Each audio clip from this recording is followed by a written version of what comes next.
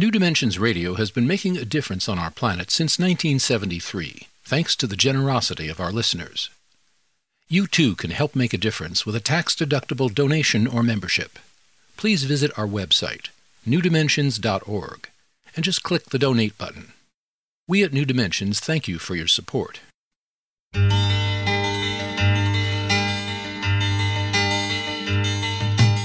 It is only through a change in human consciousness that the world will be transformed. The personal and the planetary are connected. As we expand our awareness of mind, body, psyche, and spirit, and bring that awareness actively into the world, so also will the world be changed. This is our quest as we explore new dimensions.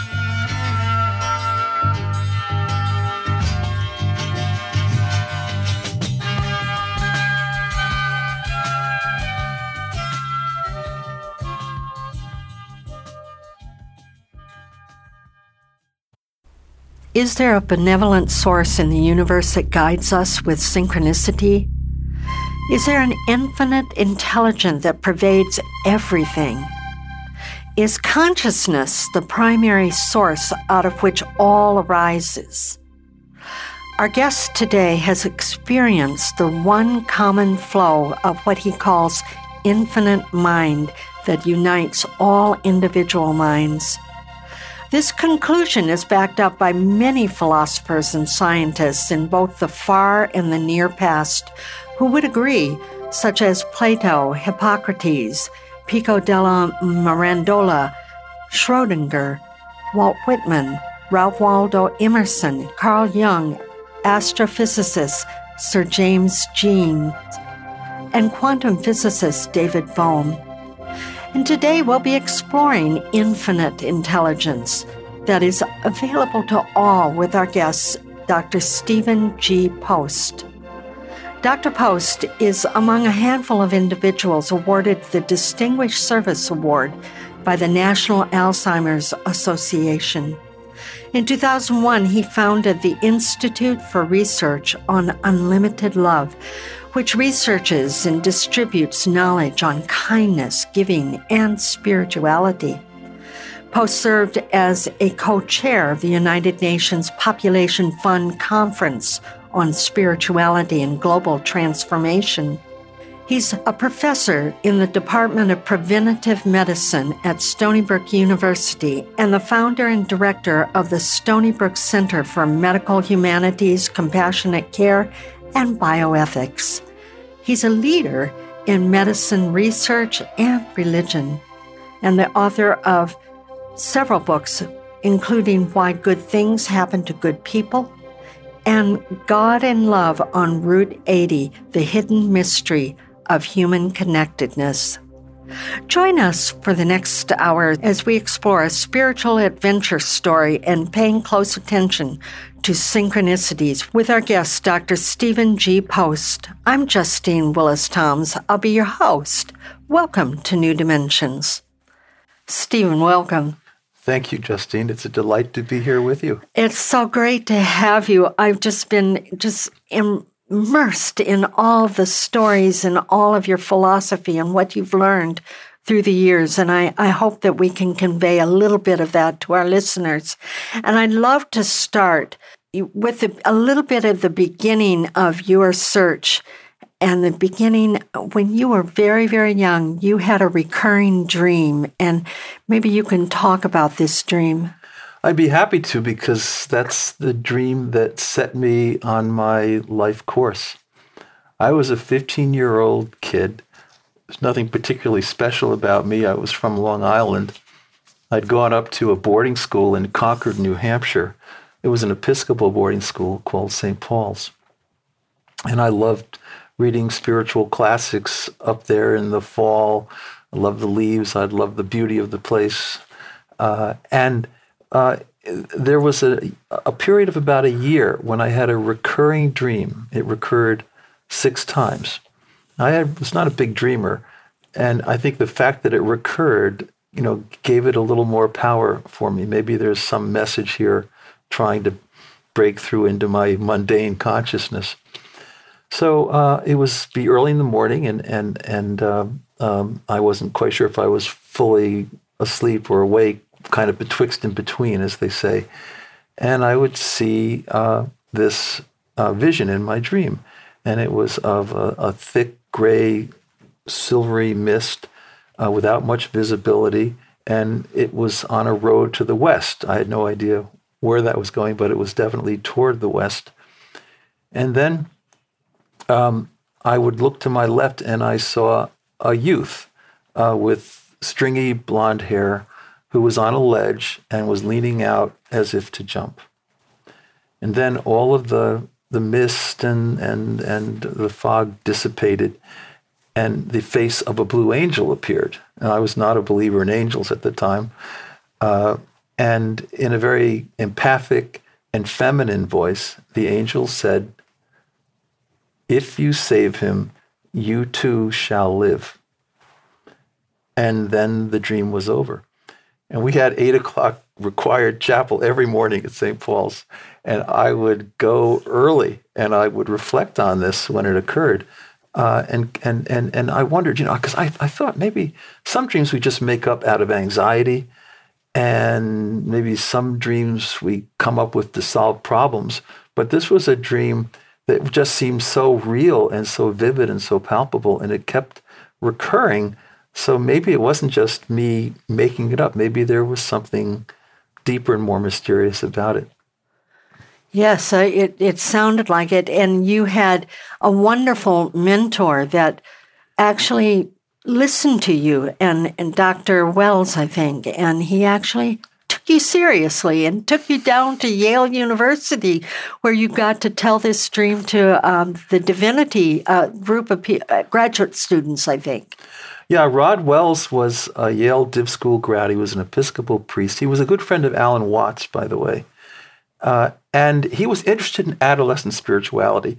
He was concerned that sometimes we just blow off adolescent spiritual experiences like they're not really powerful or relevant or meaningful. But he took me seriously, and so did his wife, who Julie, who was wonderful. And so Rod Wells and I drove from Concord, New Hampshire to New Haven. I'd never been to New Haven before. And he had a friend there, James Ditties, who was a famous Jungian psychologist of religion who had a class on adolescent spirituality. So I was the guest of honor, and I got to tell my Blue Angel dream. And here, what are you, 15 years old? I was 16 at the time. 16, yeah. Okay. And they were about 15 divinity school students, all people training for ministry. And they were asking me interesting questions like, so what did this all mean to you? And I said, well, we all read Emerson up at St. Paul's for literary value, but I think I'm the only person who actually believes in the oversoul, who actually believes in this idea of a single mind. And that was what Emerson wrote about. Yes, absolutely. The oversoul in Emerson is very, very much akin to Larry Dossey's One Mind, and Deepak's idea of the non-local mind.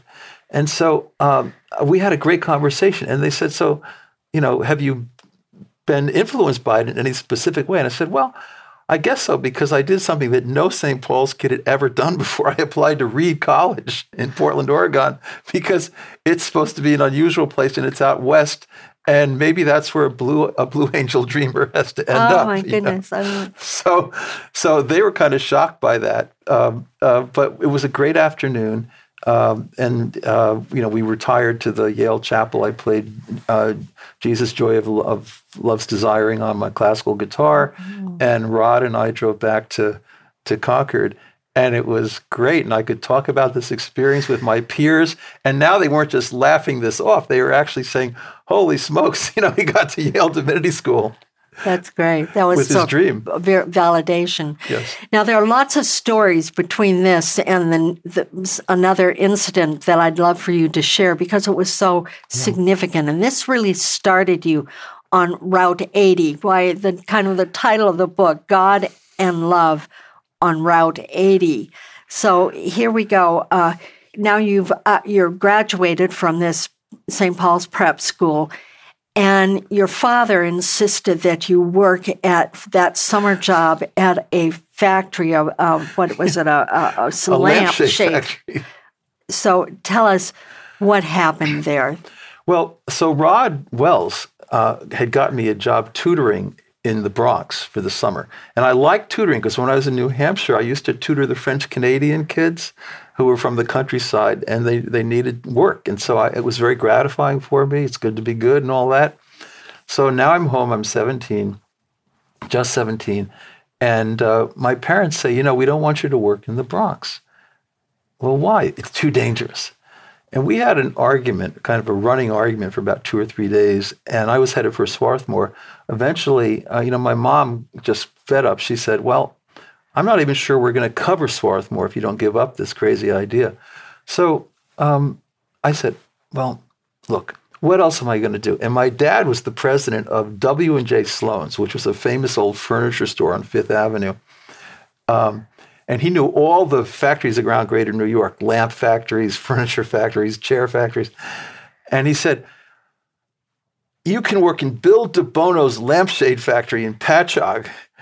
So believe it or not, for 2 weeks, I drove his secondhand gray Mercedes 190, which had seen better days, and which I think he only bought so we'd look kind of up to par when we went to St. Paul's, right? So I'm driving that to the Patchogue lampshade factory, and I'm working between these two, very large, wonderful Italian women. There's no air conditioning. It's hotter than could be. Bill DeBono is supervising me with his big stogie cigar. And after 2 weeks, I'd had enough. So Friday night comes along, and I drive to West Hampton Beach, where some of my friends live. That's a town on eastern Long Island, and it's kind of a hangout for young folks. So Libby Sutro, a number of my friends were there. About 11 at night, I said, they all knew about the dream. I said, I'm going to go west. They were shocked. So with my classical guitar, my copy of Siddhartha, and $50 in my wallet, I drove that Mercedes 190 on the Sunrise Highway, went through the Midtown Tunnel, up the FDR, over the George Washington Bridge. I'd never been west of the bridge. I didn't know where I was going, but I thought west. And there were two signs right next to each other. One was 95 South. That wasn't in the dream, but 80 West, Route 80 West. And so I followed that. And I followed it through the night. About 5 in the morning, I'm in the middle of Pennsylvania. I'm at the Lewisburg exit. And I'm thinking, I'm going to turn around. I'm going to do a U-turn and go home, and my reputation will be intact. And I'll go to Swarthmore. But then cars in those days had a generator, right? They don't now, but when the generator broke, everything died. The lights died, the engine died. It was like complete zero power. And just at that point, this happened, and I was able to get the car over on the right shoulder. Okay, now we're going to pause for a second in this really exciting story. You're on your way, you're thinking about turning around, and you're having second thoughts. And the car dies, and you have to pull off the road right there. So we'll finish this story in just one moment. I want to remind our listeners that I'm here with Dr. Stephen G. Post, and he's the author of God and Love on Route 80, The Hidden Mystery of Human Connectedness. And if you want to know more about his work, and he has a wonderful website, I highly endorse it, StephenGPost.com, and he spells his name Stephen, StephenGPost.com. Or you can get there through the New Dimensions website, newdimensions.org. I'm Justine Willis-Toms. You're listening to New Dimensions.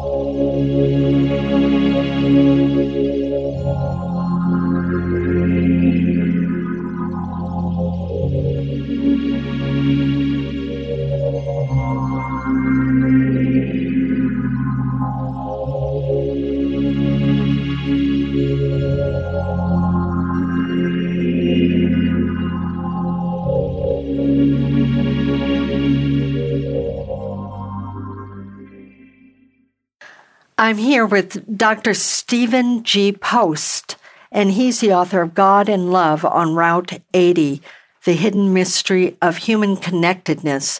And we're talking about this pivotal moment in this when Stephen was a young man. He's not yet in college, and he's taken his father's car and he's going west. And the car stops you in your tracks. When you think about turning around, it dies. And what followed that? Well, I could have thought about that as a sign that I should go home, but I thought of it as a sign that I should go forward. So what I did, as I pulled over on the shoulder, I had no telephones around. There was nothing I could do. All you could see were wheat fields for 20 miles in the early dawn. And this is before the age of cell phones. Before cell phones. Oh, yes, absolutely. So I did what any young guy would do. I took a piece of paper out of the glove compartment and I wrote a note. And it said, to the Pennsylvania State Police, please return this car to Henry A.V. Post, 44 Davison Lane East, West Islip, New York, 516-669-5655, from his son, Stephen, who no longer works in the lampshade factory. And I picked up my classical guitar. I had my Siddhartha book, my wallet with $50, a couple of pairs of underwear. I stuck my thumb out, and immediately a huge white truck stopped by. A guy flung the door open, and he said, where are you going? I'm Gary. I said, west. He said, I can get you to Chicago. Well, Gary was deeply spiritual, and he prayed with this kind of love and emotion and improvisation that I'd never heard before. I had just heard formulaic stuff, but this guy was really deep. And so he prayed for me. He prayed that I would have a good trip west, and he suggested that maybe I should call my mom, but I said, no, Gary, I'm going to hold off on that. The car itself, when it broke down, fast forward 7 months or so, and I was actually at Reed, and I took a course on Alchemy 101, which was a combination of quantum physics and the history of medieval science. And the idea that somehow in the great power of this infinite mind, a generator could break down at just the right moment, just perfectly the right moment, so that I could write that note. And just as I finished the note and I stepped just in front of the car, immediately this big truck comes by. You can say, well, that's too perfect not to be kind of set up by the universe, orchestrated in some way. And I began to think, somehow this journey I'm on is blessed. When you finally get on the road and I'm going to skip forward because we could talk about every little detail in between, but you're in a hippie van and you're heading west, and you finally, in Nebraska, decide to call your mother. What was her response? There was a hippie gal, and she said, you really should call your mom. And it's like now 5 or 6 days into this journey. And I said, okay, I'll call her. So we pulled over in Lincoln, Nebraska to a phone booth on 80, because 80 goes through Omaha and it goes through Lincoln. And, of course, I called collect. And my mom said, oh, my God, Stevie, you're alive. We can call off the Pinkertons. And I said, Mom, you called the Pinkertons. Didn't you get my note? Which was a bad thing to say. Yeah. This is a little confessional. And she said, we should have let you work in the Bronx. I said, yeah, it's better than the lampshade factory. And she said, so where are you going? I said, I want to go out to San Francisco. And can I have Cousin George's address? So my cousin George Lamont lived on 4 Chenery Street in the Mission District. And I would go out and spend the summer with George. So that's that incredible call that I made to my mom. Yeah. Now tell me, Stephen, when you're in San Francisco, there was a man that you met named Gus, and he turned you on to Nichiren Zen Buddhism. Yeah, Gus had been interned in Hawaii during World War II, like a lot of Japanese. He was Japanese American. And he was a member of the Nichiren Shoshu Buddhist community, which was located on the corner of Chenery and Market. And I gravitated toward that. So I was chanting with these big beats, Nam Myoho Renge Kyo. And when everybody's doing that together, it gets really loud and powerful. And you lose all sense of time and place. And you just are transposed in lots of different ways. So I loved that. And I would go with Gus to Hispanic restaurants in the Mission District and play Villalobos and Granados and Ponce. So you were playing your guitar while you were there. Oh, yeah. That's how I made my livelihood. Right. And I didn't want to go to college. Right. I thought, I'm just going to be a good guitarist in the Mission District. But something happened. You did, because I think this is key in the story, you did get some sort of scroll from Gus. So what happened was I drew a really bad draft number in a bin where they had your birth dates. And I was in trouble. So I called the people at Reed. I said, and this is in the time of drafting for Vietnam. Right. Right. I said, can you let me in? And they said, we'll let you in, which was nice of them because they didn't have to. Yeah. So about 7 a.m. on Market and Chenery, Gus, Cousin George, and a bunch of people from the temple got together. I just have to remind our listeners, if you were going to college, that knocked your draft number down. So it kind of protected you at that point. Totally protected me. At that point. Absolutely. Later, it didn't protect anybody, but at that point it did. At that point, if you were in college, you were free. Okay. They give me a Gajon zone, and a Gajon zone is a scroll. And it was this. They have Chinese and they have Japanese scrolls, but this was a Japanese scroll because that's what Nichiren Shosho is about. And if you take this scroll, it will give you luck. Gus explained some of the symbols to me, and I put it in my backpack. And I took the Market Street bus up to Golden Gate Park. And you have your guitar, probably. I have my guitar, my Siddhartha book, a few other things. And the scroll. Yeah, and I was reading. I had the scroll in my backpack. A few $100s, and I walked across the park, and I start up the Golden Gate Bridge. And it was pretty early in the morning, so it was very, very foggy. And I remember it so vividly because I literally couldn't see more than about 3 feet in front of me. And I walk to the middle of that big, huge span. It's a long walk. And I'm on the left. There's a pedestrian area. And then there's a little railing. And on the other side of the railing is a ledge, right?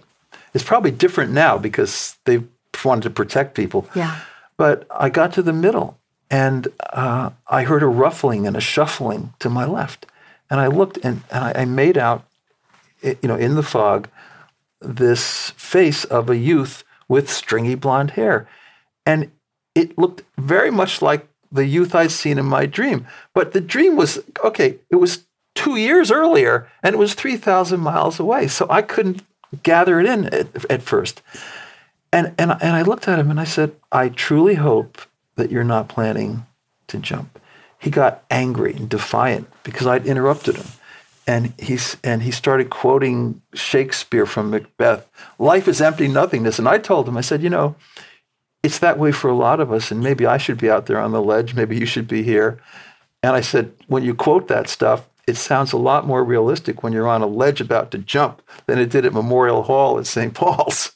So we struck up a rapport. His name was Harry, he said. And I said, look, Harry, I think, I know this is crazy to think, but I actually believe maybe I came all the way out here just to have this encounter with you right now on this bridge.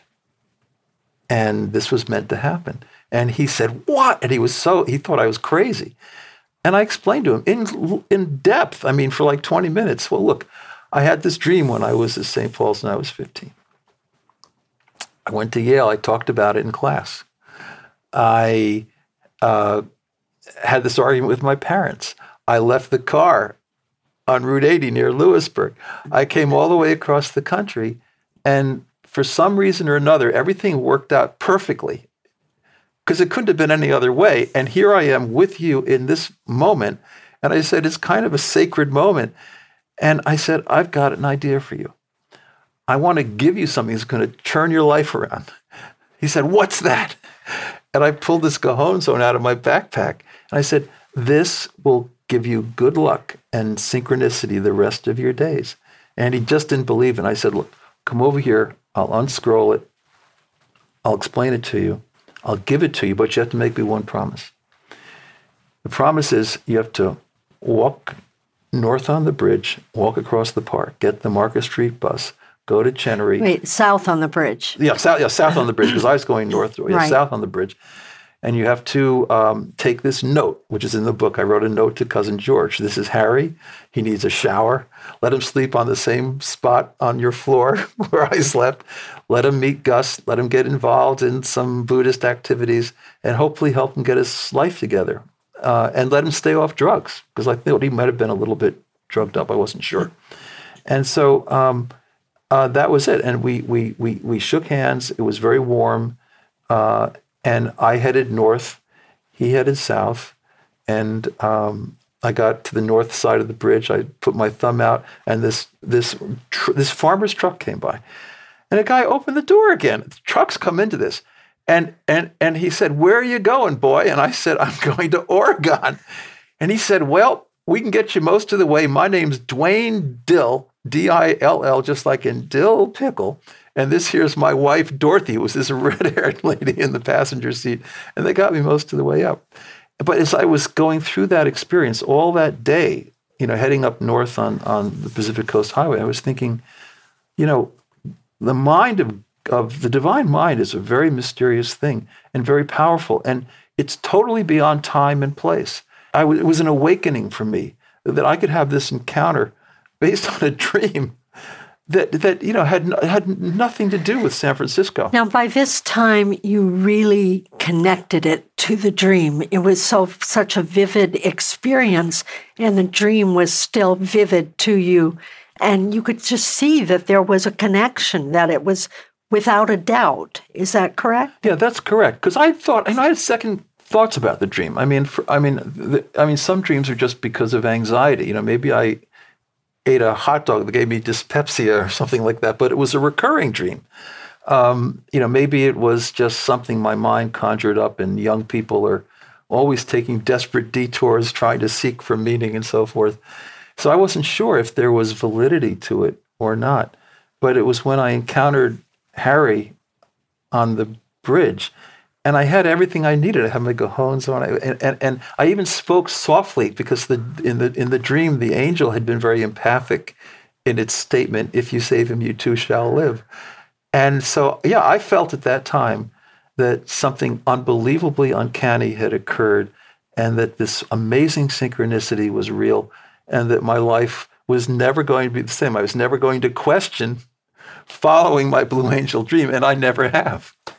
Beautiful. I want to remind our listeners, thank you so much, to remind our listeners that I'm here with Dr. Stephen G. Post, and he's the author of God and Love on Route 80, The Hidden Mystery of Human Connectedness.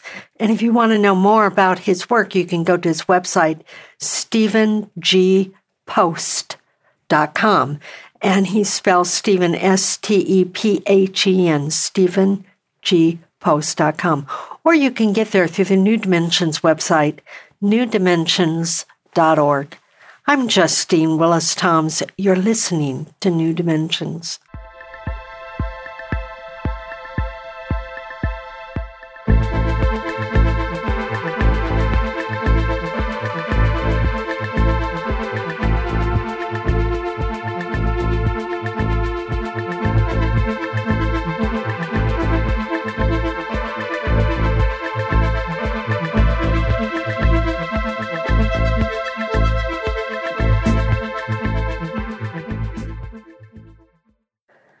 I'm here with Stephen G. Post, and he's the author of God and Love on Route 80. And we're talking about that trip out west, and we're going to skip ahead. There's a lot more in the story and a lot that happened to you. But Stephen, I'm wondering, with all of these experiences and these synchronicities and these people that are, we'll call them everyday mystics. I know that you had a limousine driver that was a grand philosopher, and he drove this limousine. I'm wondering, how do you connect this? What is your vision of God and spirituality and what it's all about? What do you feel about that in these times? Well, I'm definitely a mind before matter person. In the beginning was the Word, in the beginning was mind beyond time and space, infinite, totally loving, and comes the Big Bang. So all these things come into existence. The thermodynamic constants of the universe are set up in a way that can give rise to spiritual life forms. God is the underlying ultimate reality of everything that exists, both seen and unseen. And also, though, exists in a very special way in each human being. Hence, namaste. I honor the divine in you as you honor the divine in me. And, over the course of my lifetime, I've taught ethics in medical schools, Chicago, Ann Arbor, Case Western, 20 years, Stony Brook. I don't say this to too many people, but the whole basis of my ethics is that we have to honor the divine in those around us, even if they're deeply forgetful and have dementia and so forth. So this is really important to me. And if we don't have that kind of enchanted image of the gift of human consciousness, then it's so easily the case that we'll reduce people to life unworthy of life or useless eaters, and we'll maltreat them in some way or another. So absolutely, this has shaped my life, and that's my concept of God. So we're all connected to this grand mind. Mm-hmm. We have within us, but it's also greater than us. And there is a connection, and it is primary in the universe, is what you're saying. You're saying there's materialistic or materialism science, which believes that, hey, it's all matter, and that's what's important, and the brain is where consciousness is. But you're saying it's something else. It's beyond the brain, beyond this gray matter. Yeah. So when I was at the University of Chicago years ago, I got my doctorate there. I knew Sir John Eccles, who was a very prominent Nobel Prize laureate neuroscientist who actually developed the idea of synapses. He did not think that mind was derivative from brain tissue, from cells, from synapses. He thought mind was its own category, that mind utilized the brain structures to manifest itself in our lives, but that mind was not derivative or epiphenomenal vis-a-vis matter. And many great philosophers of mind today argue that, and they argue it, I think, very convincingly. So it's not an unusual perspective. And whether it's Plotinus or Emerson or Hegel or Henri Bergson, many people have argued that, and many physicists today, even the majority of physicists, don't think that the mind is reducible to matter. So one of my good friends, Paul Davies, who wrote The Mind of God, was a Templeton Prize laureate. We were together about a year ago in Nassau. I asked him, do you still believe all these ideas that somehow God's mind is eternal, beyond time, beyond space? And he said, absolutely. And he said, I'm not unlike many people who are also, well-recognized physicists. So what does that mean for us individually in our lives if God is eternal and omnipresent? And we're calling it God. I hope that people don't get hung up on the word God because it's used in such pejorative ways. But what does that mean for us in our everyday life? Well, this infinite mind is also pure, unlimited love. And we can feel that, but we have to slow down. We have to maybe go to a silence retreat. I was at one up in the Catskills not too long ago. We have to meditate. We have to get away from our external form and focus in on the inner light. And that's really powerful. So we need to take the time to cultivate it, to notice it, to feel it actively. And we also, though, can follow our journeys. So one of the things about Route 80 is that I think it's totally arrogant to think I made my life. That's not true. I had a dream, and I followed a dream, and there was a push from the lampshade factory, by the way. So there was a push and a pull, and it probably wouldn't have happened if there hadn't been the push. But, you're on a journey and you don't know who you're going to encounter. You have no idea. But you have to encounter them with openness, with love, with discernment, of course.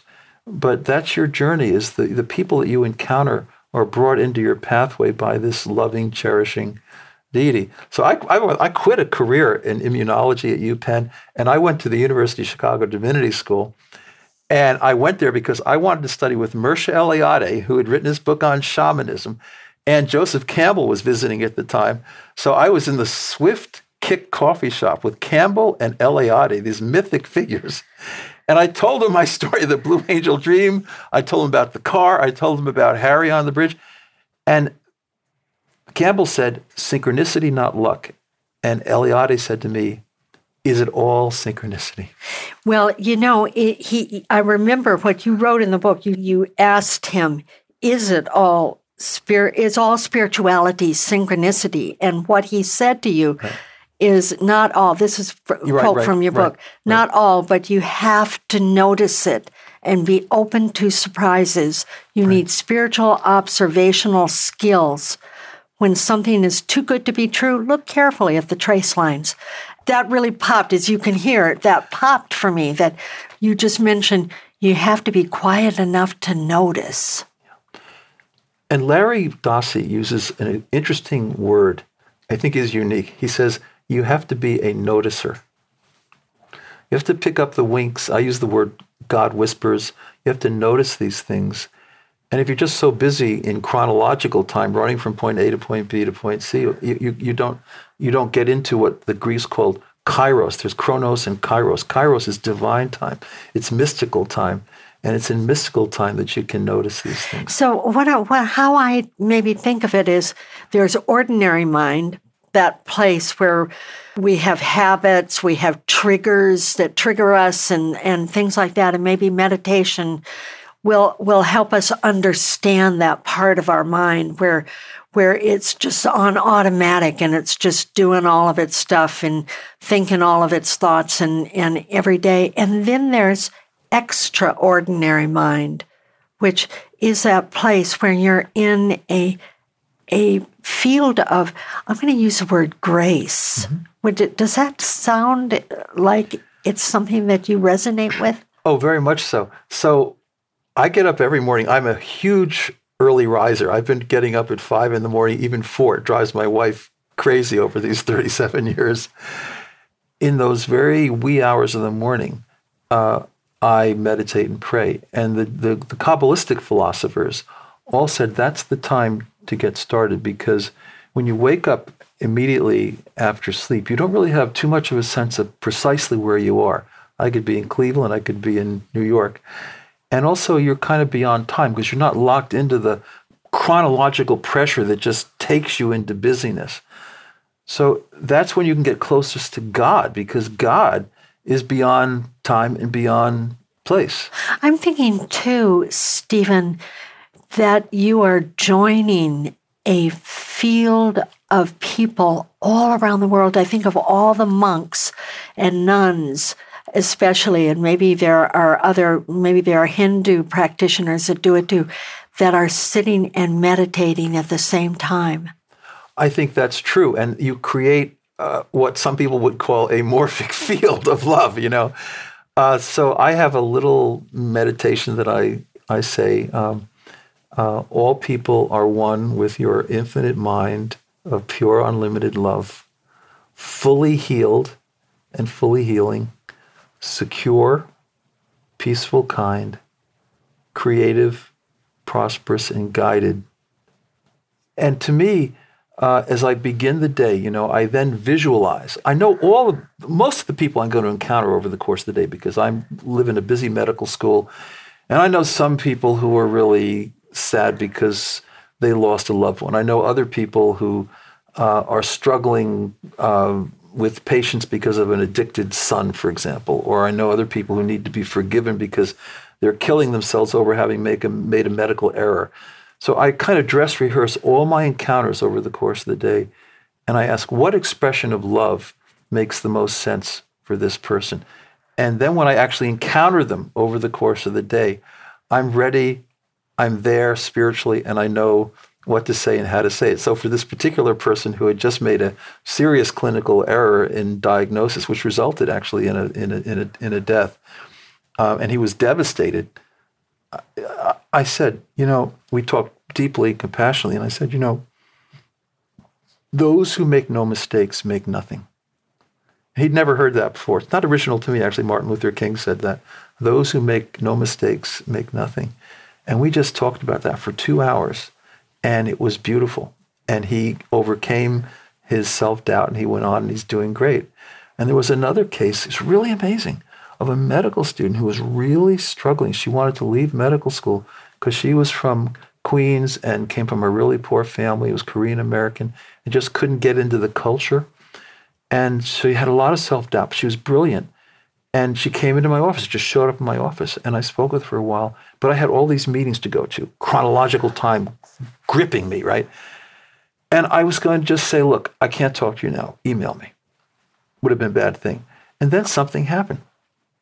I'm sitting in my office, and I actually feel this incredible love energy almost invading my consciousness. And believe it or not, I looked to my right because I just almost felt so real. But it wasn't, in that sense, physically real. But it was so powerful. And it sent me the message that I have to love this young medical student. So I ended up, I became her mentor. She wrote journals. She did a special concentration under me.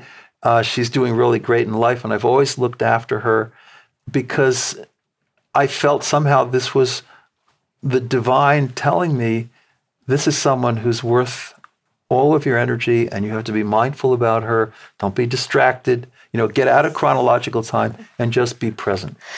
That's a beautiful story, and it really illustrates what you're talking about slowing down enough to hear that voice, to notice that voice, and to say, wait, this is what's important right now. This is what Spirit is asking me to do right now, to be a conduit for that love, so to speak. Right. I want to remind our listeners that I'm here with Dr. Stephen G. Post, and he's the author of God and Love on Route 80, The Hidden Mystery of Human Connectedness. I'm Justine Willis-Toms. You're listening to New Dimensions.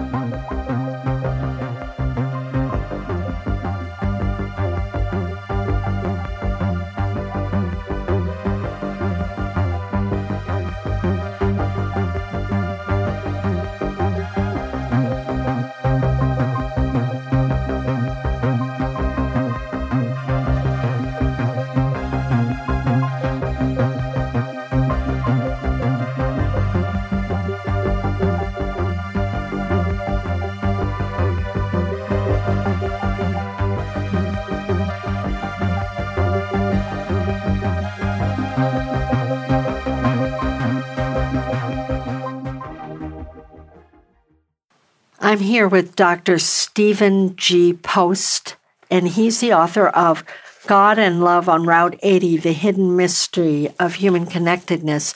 And I also want to say that he is the founder of the Institute for Research on Unlimited Love, which researches and distributes knowledge on kindness, giving, and spirituality. And Stephen, I would love to get to at least one other story, because, and this has to do with prayer. And it has to do, I'd love for you to share it with our listeners, because you and your wife have moved now from Cleveland to Tarrytown, which is a very expensive place to live. And you had to put out a prayer in it, and it got answered. And can you tell that story? Yeah, so we spent 2 years in Ann Arbor, Michigan. I was a postdoc there in medical humanities, and then I got a really interesting job offer at Fordham at the Marymount campus, which is in Tarrytown, just up above the Tappan Zee Bridge, now the Cuomo Bridge. And I had to spend $12,000 to get us a decent 2-bedroom apartment in that neck of the woods. And it just blew my cash supply out the window. So my wife and I were in a Datsun Sentra. We were in front of the Howard Johnson's Diner restaurant, which is just across from the Tarrytown Hilton. And I had no money in my wallet. So my wife suggested that we say a prayer. So we meditated a little bit, and we visualized a little bit, and we said a prayer. And my wife said she wanted to pray for someone to give us $100. And I was kind of doubtful. But anyway, we said that prayer. And then there was a little touch on the car, which I didn't even perceive. But my wife said, somebody hit the car. So I got out. And there was this big guy, had to be 6'4", 6'5", African-American, looked like he was a Pentecostalist, maybe had a big white suit and a hat on. And he said, oh, let's not do this formally. I got the answer. And this was a secondhand car. There was nothing really wrong. And he pulled out his wallet and he gave me $100 bill, a crisp $100 bill. And I was blown away. And I said, sir, you are most definitely an answer to a prayer. So then we went into the Howard Johnsons with my daughter, Emma, who was 2 years old, and we had a nice lunch. And we managed to get through the next day. And I got a paycheck 24 hours later, so things are okay. But the whole point of really, even in these small details of life that, you can't really make up, just that how cherished we are if we're open to the presence of this unbelievable divine love. So what would you say about a proper use of prayer? Well, prayer, you have to be humble about prayer. You can't assert or assume anything. But if you're pure of heart and you're praying for something that is reasonably good and noble, be open to surprises, because this divine presence is there, and sometimes things will happen. I mean, you could explain this guy pulling $100 out of his wallet if you wanted to. I'm in a medical school. All my colleagues are epidemiologists, statisticians, so forth, mathematicians. They'll say, look, in the history of the universe, at some point, somebody's going to be in a car in front of a Howard Johnson's restaurant saying a prayer for $100, and a guy's going to nick that Sentra and pull out his wallet, and you're off to the races, right? But to my view, that becomes such a stretch. It's such a stretch rationally to think that somehow that could happen purely by chance. So to me, there's always, it's not happening all the time, but there's always an openness in my life to surprises. And my definition of hope, it's really simple. Stay open to surprises. There are going to be hard times, and you'll get periods in your life where you just don't think there's any of that enchantment, any of that music in the universe. But still, stay open to surprises. Look for them, have confidence in them, and they will find you. You don't have to find them because they'll find you, but you have to be open. Exactly. There was a quote that you use that I had not heard. I haven't read Alice in Wonderland in a long, long time. And it's a quote that you have in the book, and you have some wonderful quotes. Here's what Alice in Wonderland says. She says, you know what the issue is with the world? Everyone wants a magical solution to their problems, and everyone refuses to believe in magic. That's a good quote. I love that quote, and I'm wondering, is what you're saying about how this is all connected, to be open to, when you talk about hope, to be open to something that seems magical. It is magical because it's so beautifully integrated in this cherishing love. It's easy to lose sight of that, because when we get into destructive emotions, when we're into hostility, bitterness, rumination, all these hostile states of mind, it pretty much closes us off to love. By the way, neurologically now, it's been demonstrated by Mike McCullough and others that when you're even thinking compassionately about the people around you, it shuts off those neurological circuits. So perfect those love. ones that are angry and anxiety and Right. tense. So there's a little phrase somewhere people will recognize: perfect love casts out fear. Actually, science says it's true. When you work spiritually to avoid those negative states of being and consciousness, then you're more likely to engage in this magic, in this synchronicity. And I had the good fortune when I was a kid at St. Paul's to hear Norman Rockwell talk about his iconic image of the Golden Rule. And there's a halo in the middle. All these people are contemplating the Golden Rule. How can I use my talents to help others? Now you're talking about a painting that he did that appeared on the cover of Post magazine, which is now defunct, but some of us remember that magazine. And can you describe that cover? I love that cover. I use it meditationally with audiences sometimes because it was 1961. He's up in Stockbridge, Massachusetts. It's got people from every culture, every faith, secular existentialists, every age, every gender, every conceivable background. And it has no edges because he wanted to convey a shared humanity, not just loving the near and dear, but loving all people. There's brown people, black people, white people, people Everything. from India, from China, from Asia, they're all there. And this was long before the civil rights movement. Absolutely. And so it's such an iconic picture. And the amazing thing about it, they're just contemplating the Golden Rule, not the negative version, do not do unto others. That just means I get home tonight, if I haven't kicked anybody in the knee, I can feel good about my life. No, it says, use your imagination and be asking yourselves, what I do in the morning when I meditate, how can I contribute to these lives that I'm going to encounter over the next 12 hours? So if you do that, you get into this very good emotional space. And the studies show that when people are in that space, they feel happier, they feel less stressed, they're more able to deal with loss and disappointments. I mean, there's all kinds of studies that we've developed on this. It's very powerful. Last point, though. So Rockwell came up and he said, where's the halo? Because if you look at that picture in the middle, there's a circle. It starts with the rabbi's white beard. It goes around to the toddler's shirt, comes up below, and then on the left, there is the woman's shawl, a white glowing circle. And he said, I'm not that religious. He was a light Episcopalian, okay? He said, but I am spiritual. And he said, I think when you are thinking and focusing your consciousness on helping others, you invite this energy. He said it's like surfing. When you start surfing, you have to paddle like crazy to catch the wave, But once you catch the wave, you just have to balance. You just have to balance. And he said that's what life is about. And that's what fulfillment and enlightenment is about, is catching the wave of this divine magic. Well, you mentioned the Golden Rule, and it reminds me of something that Larry Dossey wrote in the introduction to, or the foreword to your book.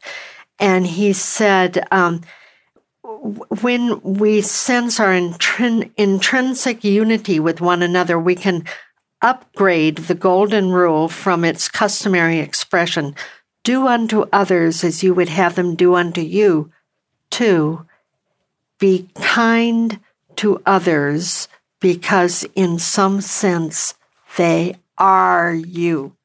Absolutely. So your readers and your listeners, they've heard of Martin Buber maybe, but he said there's it. I relate to other people just because they contribute to my narrow agendas. That's it. Then I write them off. And then the next evolution is thou. I realize the divine in others and I treat them with this love and empathic respect. But then there's another thing, me. That's what Larry's talking about, that when I contribute to the lives of another person, if we are all part of this same consciousness, I am in some sense also contributing to myself. And that's the beauty of it. And that's when you really get into what I call the giver's glow, or what I call give and glow. Sometimes it depends on the page, So, and I know that you have a lot to say about giving and how it enhances our life. And we don't give because it does that, but that's just a natural product of that giving. We could just talk more and more about all of this, Stephen, and we've run out of time. I'm just so delighted that you've been with us today. Thank you so much. Well, thank you for having me. It's just been a great pleasure, and really, I'm smiling. Oh, goody. I've been speaking with Dr. Stephen G. Post, and he's the author of God and Love on Route 80, The Hidden Mystery of Human Connectedness. And if you want to know more about his work, you can go to his website, StephenGPost.com, and he spells his name Stephen, StephenGPost.com. Or you can get there through the New Dimensions website, newdimensions.org. I'm Justine Willis Toms. You've been listening to New Dimensions. This is program number 3690. New Dimensions Radio has been making a difference on our planet since 1973, thanks to the generosity of our listeners. You too can help make a difference with a tax-deductible donation or membership. Please visit our website, newdimensions.org, and just click the donate button. You can also subscribe to our free weekly podcasts and find over 1,000 hours of audio dialogues in our searchable archive. New Dimensions is produced by New Dimensions Radio in Santa Rosa, California, USA. Our executive producer is Justine Willis Toms. Our post-production editor is Lou Judson. This program was recorded at Strawberry Hill Productions, a full-service podcast production studio in Novato, California. We sincerely thank all of you who have supported us by being members of Friends of New Dimensions, as well as members of our affiliate stations. My name is Dan Drayson. On behalf of everyone at New Dimensions, whose endeavors make this program possible, I'm wishing you well. New Dimensions Radio is an independent producer supported by listener contributions. To find out more about the program you've just heard, to subscribe to our free weekly newsletter and our New Dimensions and New Dimensions Cafe podcasts, and to access thousands of other programs in the New Dimensions archive, please visit our website, newdimensions.org. That's newdimensions.org. Or call us at 707-468-5215. That's 707-468-5215.